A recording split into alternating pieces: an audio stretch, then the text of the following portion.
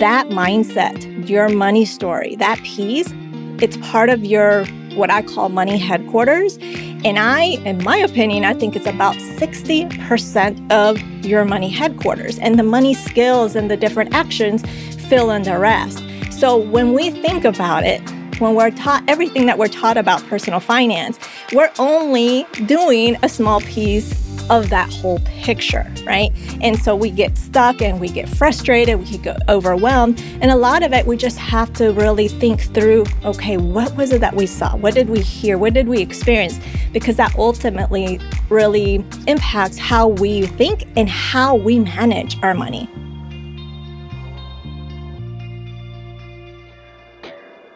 You're listening to Moneda Moves, a podcast where we cover the intersection of money and cultura.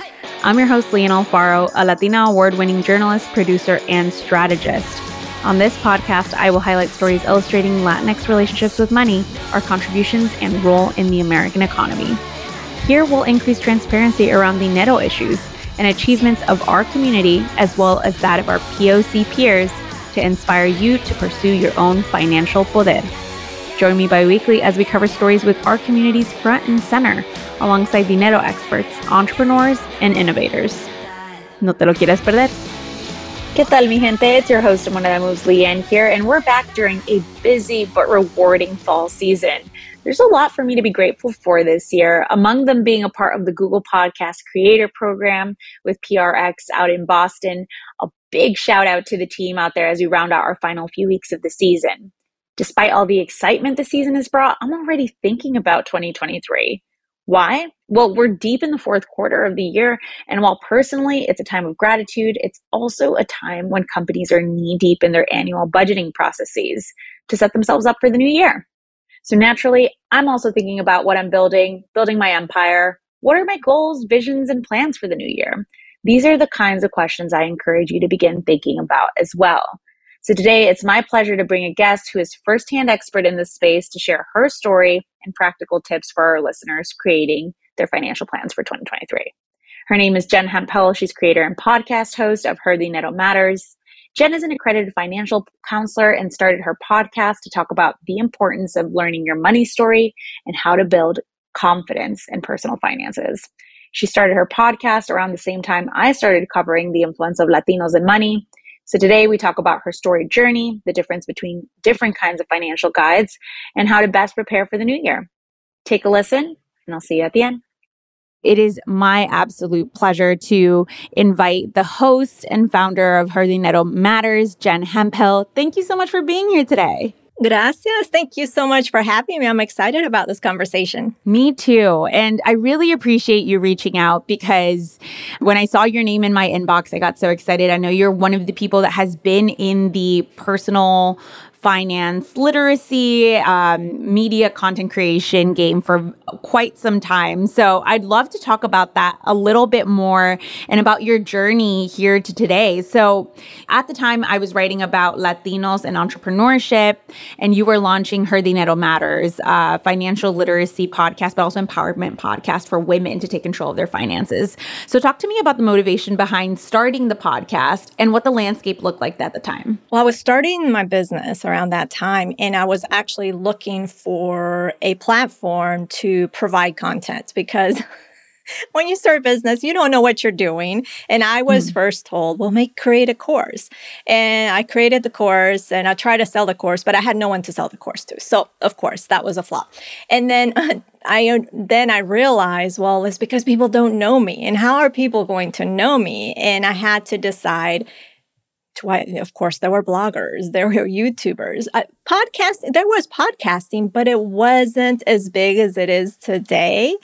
And I had to figure out what is a platform where I can create content, be consistent with.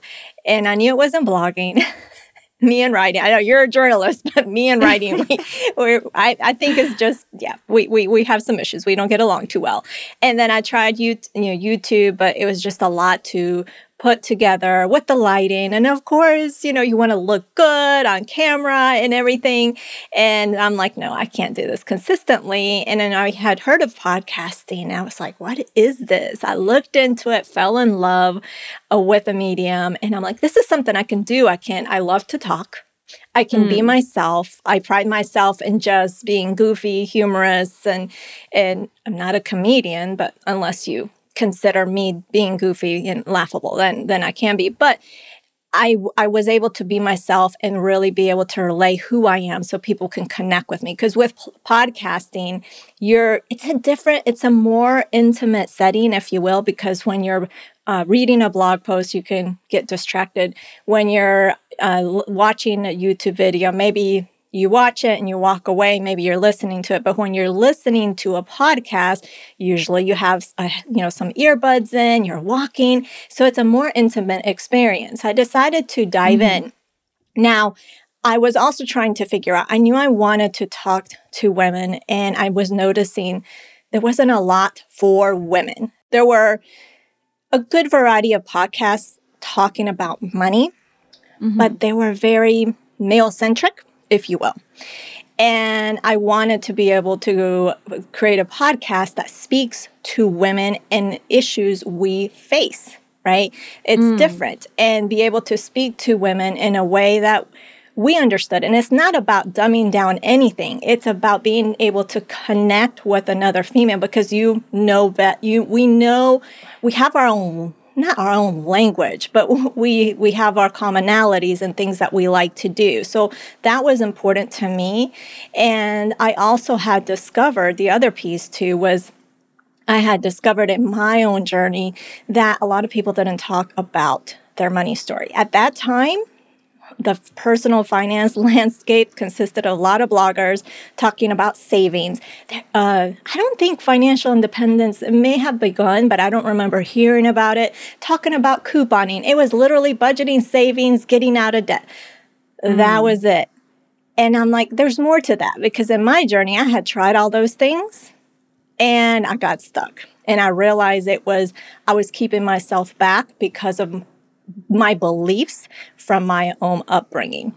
So I decided I wanted to bring that piece and talk about money stories in the podcast because I felt like giving that allowed that person listening to know that they weren't alone, right? Because money can be taboo and it can be hard to talk about, but sharing those stories really can open up the conversation and have it more easy to talk about. Yeah. And I can imagine it being also perhaps a little bit different, kind of like an internal dialogue before sharing money stories, because at the time, if I think back to 2015, I feel like we didn't have some of these iconic names in personal finance who are women. Like I think about Tori Dunlap because she's been so outspoken against some of the other traditionalist financial literacy advisors who don't see the different circumstances or don't understand the different languages, to your point, that people speak in when it comes to money. Like we didn't have our first 100K. We didn't have like financial feminism. And we didn't have people also talking about how like you starting at a different point comes with all this set of like cultural commonalities that you kind of need to overcome when it comes to dealing with money. And so I'm curious, because in your website, you also talk about how you needed to embrace your own money story. Can you talk to us a little bit about what was that process like of having to figure out like, okay, I'm about to talk about money, but I also am going to have to bear myself a little bit here, be a little bit exposed. What did you do in order to be able to bring some of those walls down and come to terms with what your money story truly was? So I have to take it back to 2010. So I'm a military spouse, and we had just moved to New Jersey. So we were in a brand new space. My husband had deployed.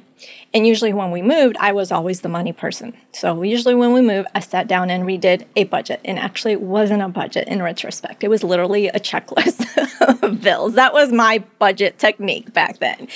And I was looking, because this was 10 years into my marriage, so to 2010, I was 10 years into my marriage, and I had read the personal finance books. I was actually, at that time, studying to be an accredited financial counselor, so I was all in, yet our finances didn't show the progress that I felt like we should be making. We weren't in a bad financial spot, but we were still in debt. We were borrowing from the military version of the 401k, the TSP plan, and our emergency funds that we would put in monthly, we continued to deplete on non-emergency things. And I was confused because here I am, family members, friends would always look up to me for advice, but I had a lot of guilt. I had a lot of shame because I didn't feel like we had it together, right? And so that sent me on this journey of, what am I missing? And if I have followed the traditional personal finance education to almost a T, granted, I had a budget, but I told you it was really a checklist. I mean, I'm still learning. And I realized in that, just really reflecting, I realized that it was my upbringing. It wasn't like from day, when I started thinking I had the answer, but as I started reflecting and trying to figure out, it was my upbringing. I was born in Colombia. It was a time of insecurity. The economy wasn't doing well. My father, as a gringo, so I have that privilege, had difficulty maintaining a job. Both my parents were college, their first to go to college. But so money was always scarce. There was a lot of strain, a lot of stress when it came to money. So that is what I saw growing up. And I always heard we don't have enough and we can't afford it. Mm-hmm. Because I didn't really acknowledge that or didn't really take that into account, I continued to think those things and continue to recycle those thoughts through that 2010. And so what happens is we're not aware of that money story, our past money story. And when our family cycles of abuse that keep repeated is similar, because if we're not aware of what's going on, we can't change it. We can't make a change. The same with our money stories. If we're not aware of the experiences that we had, things that we heard, then how can we change it? Right? We're going to continue to recycle those thoughts and we continue to recycle those behaviors, if you will. So that's when I realized in a book, I don't know how it came across my radar, but it's called, The Secrets of the Millionaire Mind by T. Harv Eker. And that really talks basically about the money story. And it really, I had this aha moment of like, this is just so essential to personal finance. It's so essential to teach this, and it's not being taught. It's not being taught. It's like a component. For me, the money story is like when you're buying a home, you look at all aspects of the home. You want to make sure that foundation of your home is strong and is sturdy, because if you buy a house with foundation problems, you're always going to have issues with the house. So I connect that foundation of your home to your money story, to your mindset. If you have a negative mindset, it's not to say that you're going to go bankrupt, but there's always going to have issues with your personal finances, whether small or on a larger scale. It just depends on what's going on there, right? So that's why I think that mindset, your money story, that piece, I think it's part of your what I call money headquarters. And in my opinion, I think it's about 60% of your money headquarters, and the money skills and the different actions fill in the rest. So when we think about it, when we're taught everything that we're taught about personal finance, we're only doing a small piece of that whole picture, right? And so we get stuck and we get frustrated, we get overwhelmed. And a lot of it, we just have to really think through, okay, what was it that we saw? What did we hear? What did we experience? Because that ultimately really impacts how we think and how we manage our money. But we just don't know it if we're not aware of it. I like that you talk about us as a money headquarters, right? Like we're already trying to envision like a company and an empire that we're trying to build. And it's wild that we can have all these resources, we can have all these books and all these structures, but if your head isn't right because of your past and you haven't addressed it, these things can still come up as blockers despite you having the framework with which and the tools with which to execute. So I think that that's super aware what you're describing. And I think that there's no better time for us to come to terms with those money stories.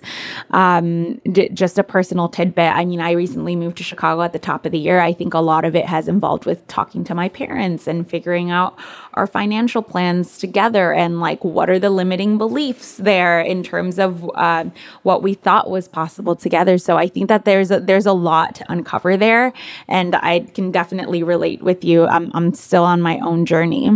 You mentioned that you're an accredited financial counselor. And so today, looking at the landscape of people talking about money on social media, it's very, very large, right? You have people who do news, who create empowering content, who deal more with the limiting mindsets, coaches, AFCs like yourself. Can you talk to us about the different kinds of people that we may come across online that are talking about money and what an AFC is? Yeah. So it's interesting you say that because when you're making me think back to 2015 and earlier when I think of like who were the personal finance influencer, you think of Susie Orman, you think of Ramsey. The man. There you go. I forget his name. You think of those names, but you don't think of much, or you might think of your financial advisor, right? Or a financial planner, but that's it. Mm-hmm. And so there are definitely a lot of financial professionals, and you have to know what they do to know your needs to know who do you go to? Because the Suze Ormans and the Ramseys, they provide a lot of content, but they don't know your situation, right? They tell you what to do, which is guidance, but it's important to know your situation and empower yourself in your own situation and choose for you what is best for you. So I always say you're your best financial expert because no one knows your situation better than you do, not Suze Orman, not Ramsey. And so with a financial counselor, an accredited financial counselor, we were, for a while, it's changing, but when I became one, we were confused with a financial planner because financial planners, that term has been around a very long time. And so a financial counselor is different from a financial planner because what we do is we provide education, we provide guidance in terms of personal finance, but we don't provide advice. Especially when it comes to investments, I can teach you what the difference is between a Roth and a 401k, what those differences are, but I'm not going to tell you based on your situation, you should invest in a Roth or the 401k. The other word that you mentioned that I wanted to make sure that people grasp is fiduciary. So if we could just quickly go over what a fiduciary is and what that means about the responsibility when it means that when they're giving you advice. So a fiduciary is supposed to work in your best interest. So those commission-based financial planners that I mentioned are not fiduciaries. They work in the company's interest, not you, right? So that's essentially what a fiduciary is. They work in your best interest. They will need to find financial products that work best for you, not for their pockets. And then that's why they're fiduciary are fee only. Yeah. I think that's a very important distinction. So thank you so much for explaining that. Now, moving a little bit more into today's topic, which is more about setting up ourselves for success financially in 2023. This is around the time when companies start thinking about their budgets. How much are we going to allocate for every department of our lives? And so I do think part of the question is budget. But overall, I mean, we're looking at a space where, the economy has been a little bit on shaking grounds. Economists have been talking about potential impending recession. So with this as the backdrop, how can we think about 2023 when we begin to plan for our budget and our pillars, our financial pillars? I would start with reviewing this past year and see what has worked and what hasn't. So has the budget worked? If something hasn't worked, what about it hasn't worked? Maybe you haven't been consistent. Why haven't you been consistent? Maybe it's the budgeting tool. Maybe you don't like spreadsheets and you would rather use a software. So you want to look at those things because all of this is about consistency, right? And to be consistent, you need to be using tools that you're going to be using. You need to be managing the money in a way that you can be consistent. So it's about trusting your gut, knowing what's best for you. And again, not necessarily following someone's advice because not that person's advice may work for some, but it might not work for your situation, right? So it's all about that confidence and trusting you. So first is review what has worked and what hasn't, right? Also look at your goals. If you had some financial goals, where are you at? Did you reach the goal? Or maybe you didn't reach the goal. Why didn't you reach the goal? Maybe it's not as important. Maybe it's not a priority anymore. Who knows? Maybe something else came up. So look at those things, right? And then when you look at 2023, it's about looking at what worked, what hasn't, and why. And help that build 2023. So in 2023, what is your vision for 2023 for your finances? Maybe you paid off a credit card debt this year and you have that extra cash that you want to use towards investing, let's just say. So what is that 2023 vision, but specific? It's always about getting specific with your planning and your goals, because with your goals, you don't want to just say, I want to invest more. What does that look like, right? And so if you want to invest more, okay, how much more? What are you investing now? And how much do you want to be investing in dollars and cents, right? So you have to have clarity as well on your budget, right? So look at the prioritize, make sure you have tangible numbers in terms of for your goals and when you want to reach them, and set up times like I like to do. Just like in business, you every quarter you reassess, and your CEO at your company is reassessing their goals. Check in quarterly. And I'm not talking about checking your finance quarterly, but check in your overall progress for that quarter. And that's when you do a deeper assessment of how things are going, right? And also make sure that to set yourself up for success, designate times of the month where you review your finances, review your budget, have that conversation in your household if you have a significant other, to make sure that they're involved with their finances. And I'm going all over the place here, but essentially it's just prioritizing, creating those financial goals. Make sure that you are looking at. The other thing too is when you're creating these financial goals and being specific with it, you want to have an understanding of why these are important. And I'm going to explain that for a moment, because sometimes we say, I want to get out of my credit card debt because I'm not supposed to have credit card debt, because that's what the finance experts say. Let's just say this is looked down upon. That's really not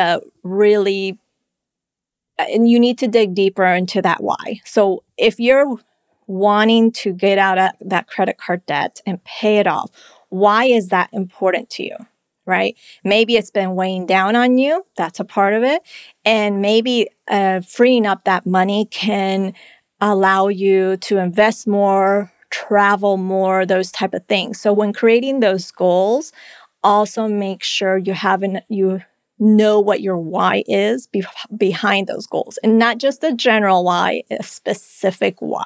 You want to dig into when it really touches your soul, for lack of better words, like when it really touches you, I see what you're getting at here. Correct. It's like having that emotional commitment or knowing that there is like something stake in the ground. I guess another situation I can think of, which is going to lead into kind of like my follow-up question on this, is like realistic numbers. I don't know about you, but I tend to like in goals, like even outside of my finances, I tend to overshoot. I'm very ambitious. And so I say like, hey, like I really want to make this big move. But I can see how like the emotional attachment to the goal can help. How do we make realistic numbers? Like, let's say we have this big goal, right? Homeownership or investing this certain amount. And you're just like, oh, I don't know if that's doable in the year. How do we work back from that big goal? Yes. I love this question. To know what numbers are realistic, you have to be really clear, as in crystal clear as what your money flow looks like. And typically, I have a budget. And yes, that will help. But then what you need to do is sometimes people, when they create a budget, they just put the bills and everything that they typically pay in. But a realistic budget that gives you realistic numbers, yes, has those things, but you need to also account for those occasional expenses. Because here's what happens. December comes along, we go Christmas shopping and we buy a lot of gifts and we didn't plan for that, right? That's an occasional expense. Or maybe we go travel and it's not, if we have this fixed income, and let's just for an example's sake, let's say our income is $5,000 a month. And then our expenses are $4,500, just for example's sake. And then, so every month, let's say you've been paying $4,500, everything's good. Then December comes and you spend $1,000 in gifts, right? Well, that you had $500 cushion. Where is that other $500 going to come from? This is when people get into credit card debt, when they don't account for those occasional expenses. So what does accounting for those occasional expenses look like? You have to do some homework. You need to take some time to look at what you have spent in clothing, what you have spent in those type of occasional expenses, and figure out, tally up a total number for the year and divide that number up by 12 so you can get a monthly number. And that number you put into your budget. So you account for that. But there's also one more step. So that gives you a more realistic number. But once you have that, you want to treat that reserves or sinking funds. There's so many different names now for this. You want to treat that like as a bill. And by what I mean by that, when you calculate what those, you have to look at what those occasional expenses are, calculate what that is, figure out a monthly, an approximate monthly number. It's not going to be perfect, but it's better to have something aside than nothing. Then you want to take that number, treat it like a bill, and set that money aside. Just like if you were paying a bill, paying yourself in another account, right? And so therefore, when December comes or you want to travel, you've already done the homework of how much these things cost or how much you've spent in the past, and you have money aside instead of trying to figure out how to pay for it, right? So that, again, having a realistic number comes from having crystal clear what does your cash flow look like. And that is also making sure that you have those occasional expenses included in your budget, and also taking that extra step to set that money aside, because then you just put yourself in a situation there. Do you recommend that people keep separate accounts, physical separate accounts for all these expenses? It all depends on what works best for you. I like to, because I'm a visual person. It's easy for me to go into the account and say, okay, on our travel, and when we want to book travel, okay, how much do we have saved for travel? Okay, perfect. We're on track. Oh, we don't have enough. Maybe we have to adjust to a different travel plan, whatever. So I'm a visual. I like to keep things simple instead of, okay, if I have everything that I'm saving for travel and everything in one account, I have to divvy up, okay, the goal for travel was this, then subtract it from whatever else we're working on, right? I don't like to do that extra work, but there are apps that help you do that. So you may not want to have to deal with different accounts. And it's it's about doing what's best for you. That might just be stressful, right? For me, I like it because I can see exactly what I have in these different accounts. To your point, there's so many apps and so many ways to keep track of things, right? You could try Mint, you could try Personal Capital for your broader assets. Mm-hmm. I want to talk about context a little bit, given that since the pandemic, we've had a few different ways that our community has been affected by our community. I'm talking about the Latino community and the Latina community in particular. One of them being Latina Equal Pay Day, moving more than a month later than in years past to December 8th. Can we talk about some of these different variables and how our community has been affected and how we can think about how these things affect us as a community? Yeah, the Latino Equal Pay Day, I wish they would tell us the formula of how they determine that. That would be very nice. I would guess that it's later in the year because, yes, the pandemic has impacted our community in different ways. There's also the Great Resignation. I think that's another aspect that also contributes to why it's later. There's so many things that have shifted. And again, I don't know what factors that they consider in that, but I think that with the pandemic, we as a community, we've always have been very close with our family, and family has been super important. And so what do? If someone gets ill or something happens, we as especially Latinas, we tend to help. So that means maybe we'll stop working and then we go to help that family member, right? So I would presume with the pandemic, things happen with COVID and everything, that a lot of people's lives considerably shifted, right? And so they've had to make those adjustments. And that, I think that's an aspect of what's happened.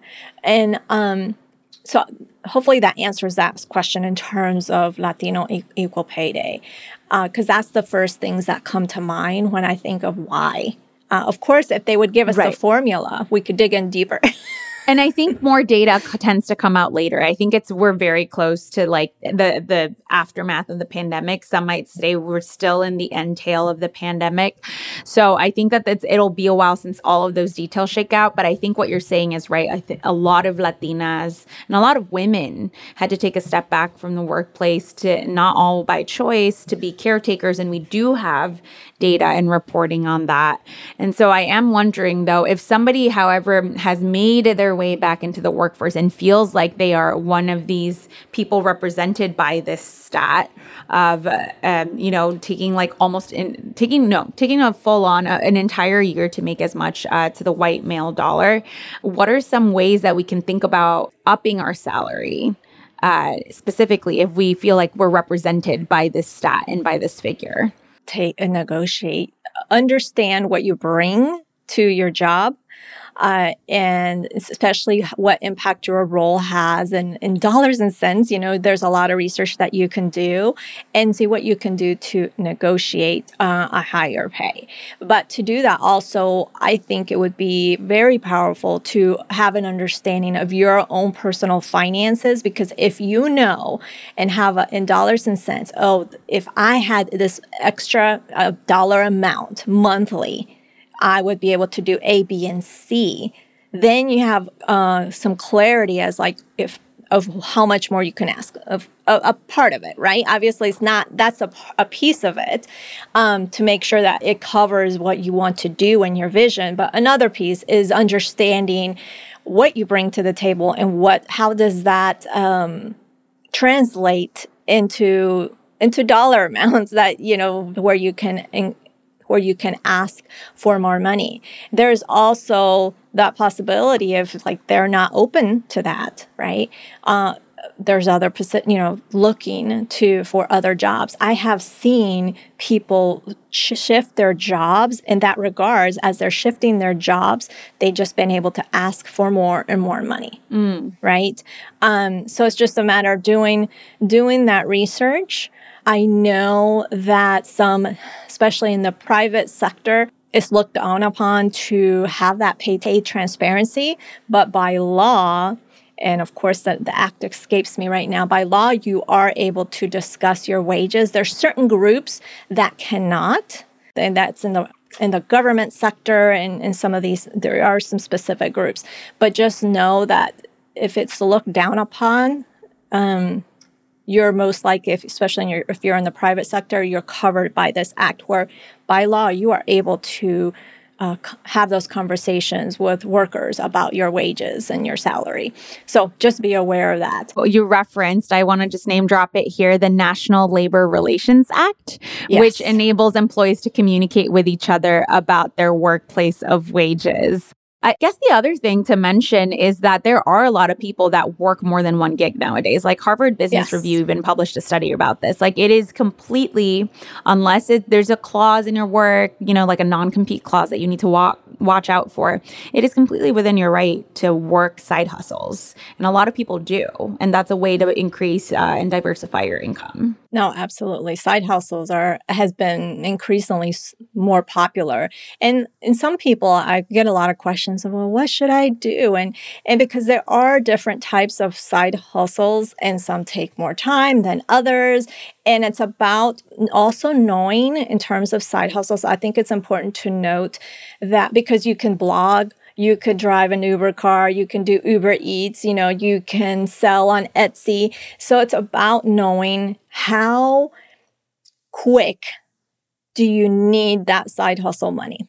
That's important to note, because if you're needing that money because you're really focused on paying some debt, right? That's so common, especially student loans, let's say, then you may not want to do blogging right away, because blogging is not going to be an instant return, not necessarily on money, right? Where Uber Eats, you drive and you get paid, right? So you need to know and really understand what you need that money for and how quickly. And that will help you determine the type of side hustle that you go for. Yeah. No, I think that's very good advice because a lot of people, side hustles, they are also employing it as a way to pursue their passions. And so if we want immediate money, it's all about your goal, right? Like, what is your goal? And then you work back from there and figure out what side hustle really will best serve you holistically in terms of your goals. So I really like that piece of advice. A lot of Latinos, especially first gen, when we're thinking about our financial plans, we're not just building for us. We think in community-based. We may be building for our parents if they immigrated here, or if we had kids, or our nieces and nephews, and we're helping them out as well. How do we not only build for ourselves, but for our community and the people around us? I think first gens have, because of the success, right? The first gen of everything, the family looks upon first gens as this beacon of hope of oh my gosh, they do all these things. Yes, it's great to help family, right? But it's also, you want to balance it with not putting so much pressure on yourself. And how do you do that? Because you also have to take care of you, right? And to do that, I think it's important to have a family conversation, right? And having a family conversation to understand where your parents are at, because financially, and that might be a hard one depending on the parents. If they're stubborn, they're like, who are you to ask your parents, in terms of our finances? It's none of your business, right? There are ways that you can have those conversations, but I think it's important to have those conversations, because you may think just based on things that you have seen with your parents that they're going to need help financially. And they may, right? And they may, but you need to know, okay, what does that look like? Tangible in dollars and cents. You're not going to know exactly, but you want to have a better idea instead of trying to guess. Because how can you plan for these things if you don't know what it really looks like, right? You just may know that your family may need help. but you have to have an understanding. I think it's also, so having that conversation of what that looks like, or maybe you want to have help your niece for college. Okay, so is anybody else going to be doing that? Is your niece's parents going to be doing that? So you have an idea, well, if I pitch in this would be good enough. So, right? So it's about creating that dialogue around the finances of what you're wanting to do or thinking that you're being relied on to do, to have clarity and allow that to lead you, because it's really, really important and critical that you take care of you. And I'm not saying not to help parents, because we've helped family plenty of times. So I'm the first one. I'm not going to be the one to tell you, but I want to just make it clear that you need to have that dialogue with the family to have a better understanding of what really the needs are, so you can plan accordingly versus trying to take it on all yourself. Because I think that's what's, again, my observation. I'm not a first gen.